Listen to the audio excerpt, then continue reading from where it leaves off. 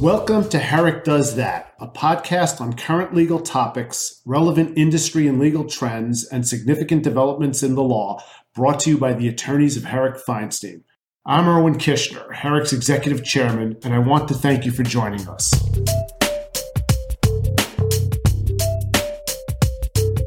Hello, this is Mitch Corby. I'm head of Herrick Feinstein Zoning and Land Use Group. Very happy to be speaking to you all today, and I hope everyone is well. Today, I have the great pleasure of having a conversation with my friend and colleague, Ray Levin. Ray, who is often known as Mr. Brooklyn, joined our team here a couple of years ago, and it's been a great run and looking forward to many, many more. So I'd like to just jump right in with Ray. Ray has been an urban planner and a lawyer for many years. And I think he's a little older than the current zoning resolution, which dates, of course, from 1961. But more importantly, has spent many, many years in Brooklyn. And that's our key topic today is a dialogue and a discussion about Brooklyn's past, its present, and its trajectory. Brooklyn, as I think all of you know who are listening in, is a vibrant and thriving borough, the largest borough in terms of population, and it will this year, I'm told, pass Chicago in terms of population. It's a place that's a collection of neighborhoods. It seems to have a center, unlike Queens, and it's a place that has evolved, not devolved, over the years. And this change has been mostly positive, but some would say it has its challenges too. But let's just jump right in, Ray. What are your earliest memories of Brooklyn, and what are your thoughts about those memories and how they might resonate today? Well, I do remember riding on the trolleys, so that takes me back. But in terms of the 61 zoning resolution, I went to work at city planning in 1970, so it wasn't too long after that. And at that time, places like Brooklyn Heights were full of rooming houses, not the multi-million-dollar apartments that are there now. So it was different, and the planning in the city. Planning in Brooklyn was getting started. They had just started local borough offices, which is where I ended up finding a job out of college. And it were located in downtown Brooklyn, and it was Mayor John Lindsay who was in office at that time, and had a fellow named Donald Elliott who ran city planning, and they sort of set up these offices, and they divided the borough into different areas and assigned different planners to them. And I ended up being assigned to Sheepshead Bay, Canarsie, and Southern Brooklyn, which at the time was bucolic. Sheepshead Bay had the fishing fleet at the time. The strip along Emmons Avenue in Sheepshead Bay had some businesses, most famously Lundy's Seafood House, a huge place, and Pips Comedy Club, where guys like Woody Allen started. But Mr. Lundy, who owned the restaurant, owned most of the property down there, and that was one of the first projects that I got involved in, was with city planning to work on a special district for that in Sheepshead Bay, which was a tremendous learning experience and turned out to be totally useless. But so it goes. No, and I understand that special district that governs development in Sheepshead Bay exists to this day, notwithstanding the fact that the fishing fleet is probably diminished quite a bit. So back at this time period, we had the Board of Estimate, which for many of our listeners seems like a bunch of dinosaurs, and perhaps antiquated and ill-suited to the world that existed then and certainly today. On the other hand, there are some folks who are nostalgic about the Board of Estimate. So tell us a little bit about that, because the Board of Estimate, governed the city when you were first working, and what were your experiences like and all? Well, it's interesting looking back at that time. There was no open meetings law. There was a lot more backroom, as they say, discussions of things at the Board of Estimate, and also at city planning back then. the Board of Estimate, well, I get the structure of government. The city planning and the Board of Estimate work hand in hand on certain aspects which people are talking about bringing back today. At that time, city planning had a role in preparing the city's capital budget. So therefore, you had planning and then a role in at least laying out what could be implemented.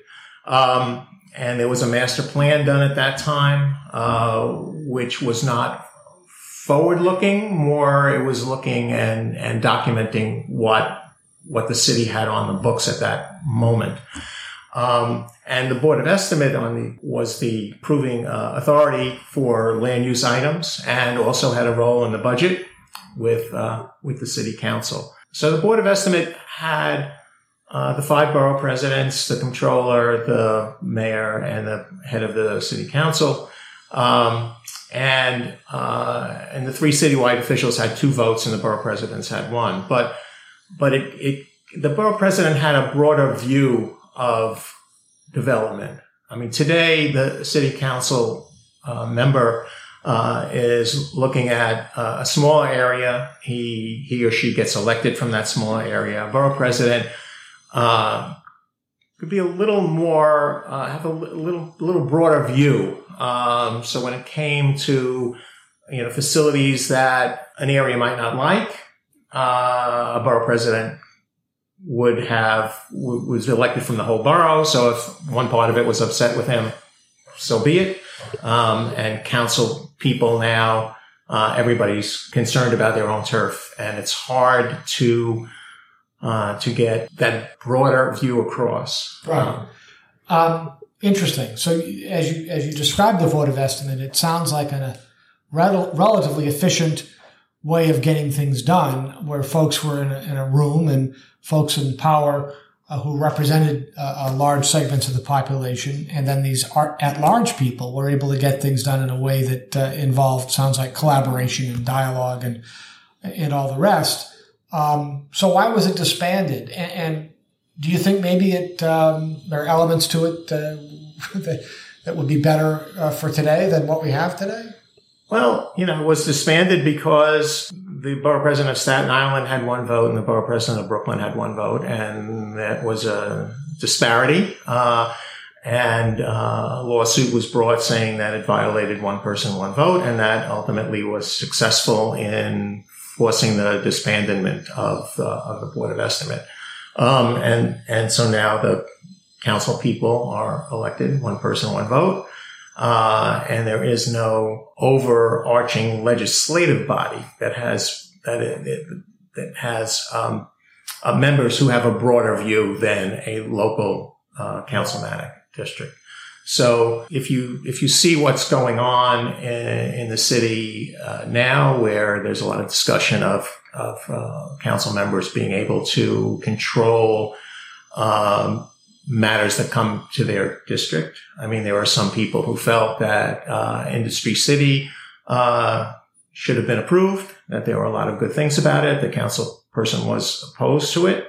It didn't get approved. If that had happened at the Board of Estimate, there may have been a different result because there was a broader perspective. And having worked at one point in my career for the borough president of Brooklyn, I look back fondly on those days. It was a lot of fun, and we certainly did have a view of what was best for the borough. We were always fighting with Manhattan, but we always had that view, and sometimes and had to make decisions that affected certain neighborhoods in a way that the residents weren't happy with.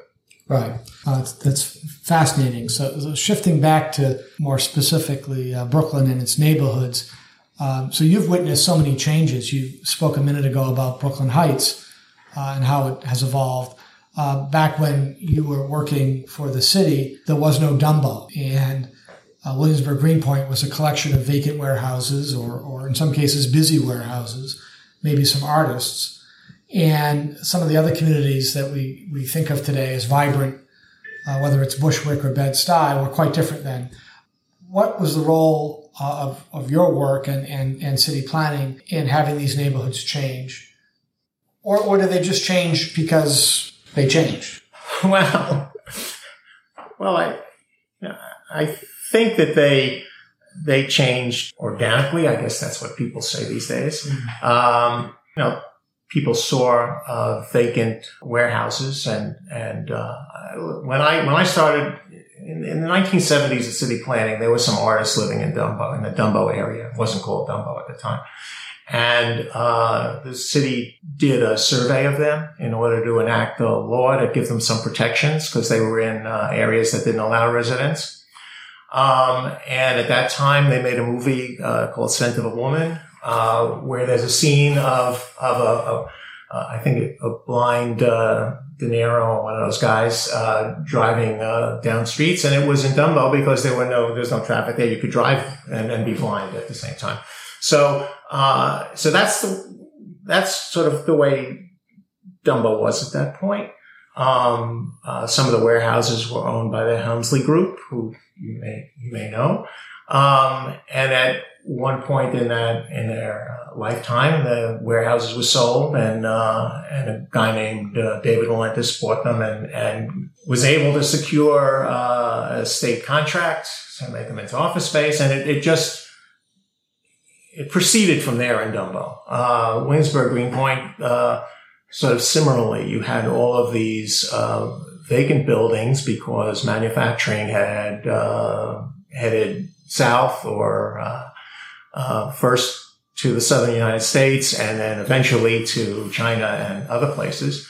And here you had these beautiful old buildings on the waterfront. And so people saw opportunities. The city, in its wisdom, back in LaGuardia days, if you look around the city, you see that the waterfront properties were built with public housing. If you look at the Lower East Side, you look at some other places in the city, because that was the land that was available at that point when the slaughterhouses left, and Rockefeller Center was built and things like that. So that evolution keeps going, and it's hard to tell where it's going to go. The city, when Chuck Schumer was a lowly congressman, talked about, we want to change the zoning in downtown Brooklyn to support offices and to make it the second hub of the city. And there was legislation, and it happened. And for the next 15 years, the only thing that got built was residential. So it's hard to predict what's going to happen, and zoning may not be the best predictor or the best molder of the future. On the other hand, it would be nice if zoning was able to react more quickly when they saw trends and to help control or mold or direct what happens. And the way the city is set up now with environmental reviews and ULURP and all that stuff. Now, since we started talking about when I started, no ULURP, right, no environmental review, it was a different world. I'm not saying that world produced great results or better results than today, but it certainly, I think, was more nimble. This is a wonderful dialogue, and it springs to mind so many questions. And so one of your points is that a lot of Brooklyn's development and evolution occurred having nothing to do with government action, but as you say, occurred organically. So many people today, either because they're pointing fingers or they want to make changes, will point to the zoning resolution as the evil thing that creates this or destroys that or enables this. As you point out, I gather it is not necessarily the force that some think, and it could be certainly improved, maybe to become something that would, as you say, create and react. Along these lines, back as late as the early 90s, Brooklyn had a pre-war skyline almost, right? Except for maybe Metrotech. And then since the early 90s, what's happened? Why? It seems now you look at downtown Brooklyn and it's got its first super tall, among other things. Well, there are folks who say the Manhattanization of Brooklyn, and they're again it.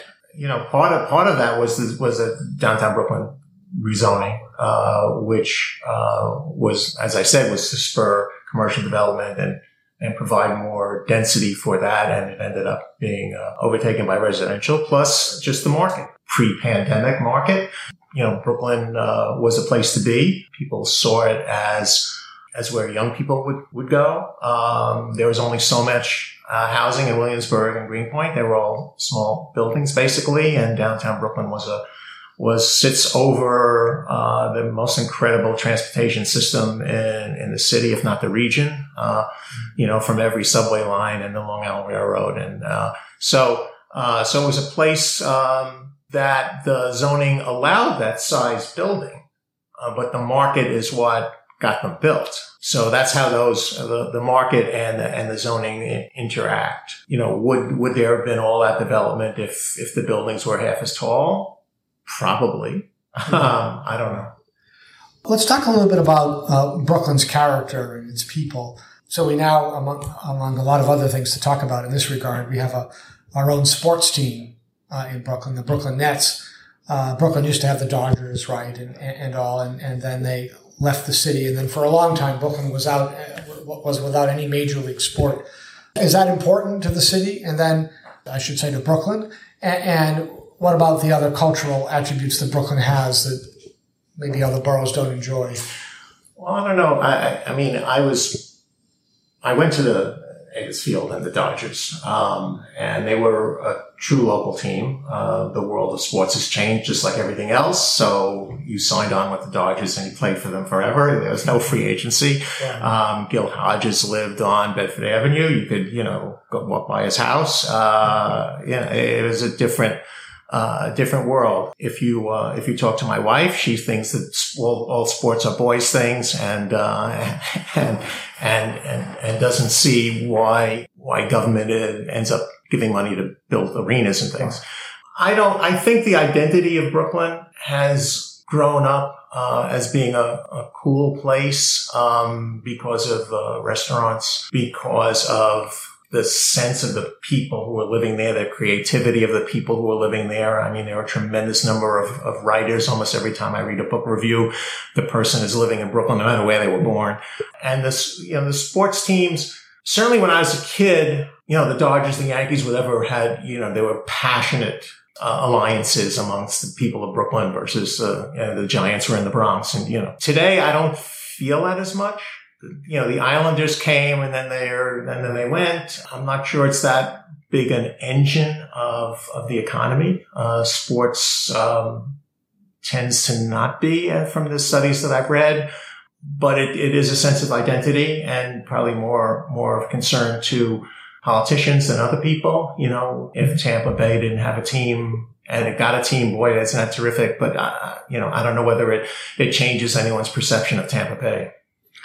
It's interesting, your commentary about the character of the population and what makes it cool and hip. I mean, Brooklyn is now ubiquitous. There are potato chips named after Brooklyn, and you can go to Belgium and hear people talk about Brooklyn. Is there something about the physical nature of the place, in addition to what you pointed out about its people? Is there something about its waterfront, the civic center? I mean, it seems to have a sense of place that Queens doesn't have. As wonderful as Queens is, and we can't slam another borough. After all, 120 languages are spoken in Queens, and that's a wonderful thing. But there's something about Brooklyn. I think it always was, it always was compared to Manhattan. I mean, when I worked for the Brooklyn Borough President, we used to crash meetings at the real estate board when they would and go there and embarrass them by saying, how come you're only talking about Manhattan? Mm-hmm. And I think that underdog, the Dodgers, were always good, but won one World Series when they were in Brooklyn, not 20 of them like the guys in the Bronx. So there was that underdog feeling. And then there was the sense at some point that Manhattan was, in the 70s, there was crime, and you were a little less focused on the culture of Manhattan and more focused on your own neighborhood and community. And Brooklyn had community, whereas Manhattan you didn't perceive it the same way. And certainly Queens had community, but Brooklyn was closer. Brooklyn always had that stepchild at some point relationship. And as we were breaking out of that, I think that's how it sort of got perceived as being a place to be. And now there are people who are concerned that some of the, neighborhoods are losing their character because of new development and new people moving in, rather than seeing the new people moving in as being absorbed into the community. They see a lot of the new development being for people who were there for a year or two and then gone. So it's different. Sort of becomes more transient, or the Manhattanization of Brooklyn. Yeah, that's that. So there was that period, I guess, from the 90s or so, 80s, 90s till fairly recently. Right. But Brooklyn always had neighborhoods. I mean, the names of the parts of Brooklyn, whether it's Flatbush or Bensonhurst, whatever, go back to the Dutch when they came here in the 1600s. Let's just talk for a minute before we begin to wrap up about the role of the borough president. It's sort of ceremonial now, right, because of the Board of Estimate having been disbanded, and the borough presidents don't have a lot of responsibility other than appointing somebody on the planning commission. However, Marty Markowitz, who was borough president a few years ago, was the bully pulpit, right? And everybody knew Marty. Whereas the current borough president, who's going to be our mayor in all likelihood, kind of had a different approach than Marty. What do you say about the role today of the borough president? It's a difficult role. When I worked for Howard Golden and he was borough president of Brooklyn, being on the Board of Estimate gave you a bit of power. You voted on the budget, even though you only had one vote. You still had one vote, and so there was less. Certainly, when I was there wasn't as a bully public. You didn't reach out to have a million events where you could be seen and talk. Right? You were in you would be seen and what you did was evident from the votes and what happened. Whereas the borough presidents today, it seems to me, spend a lot of time getting their points across, but and therefore they have to, have that bully pulpit, be more out and talking. Obviously, Marty Markowitz was a promoter. He was the P.T. Barnum of borough presidents. Eric has taken his job very seriously. When you look at his reports on land use matters, some borough presidents, it would be checking off a box that say approved, not approved with 3 sentences. Eric always did 12, 15 pages with a lot of policy pronouncements, but they were recommendations. And so, that's the difference. He doesn't have a role at, in approving things. Right. So, so it certainly is a different role. People have argued that, they should get rid of the borough presidents. They're not worth the money. Right. He does, or she, appoint people to the community boards. That's right. Which is, and they play an important role, but it's not the way it was. Not the way it was. Right.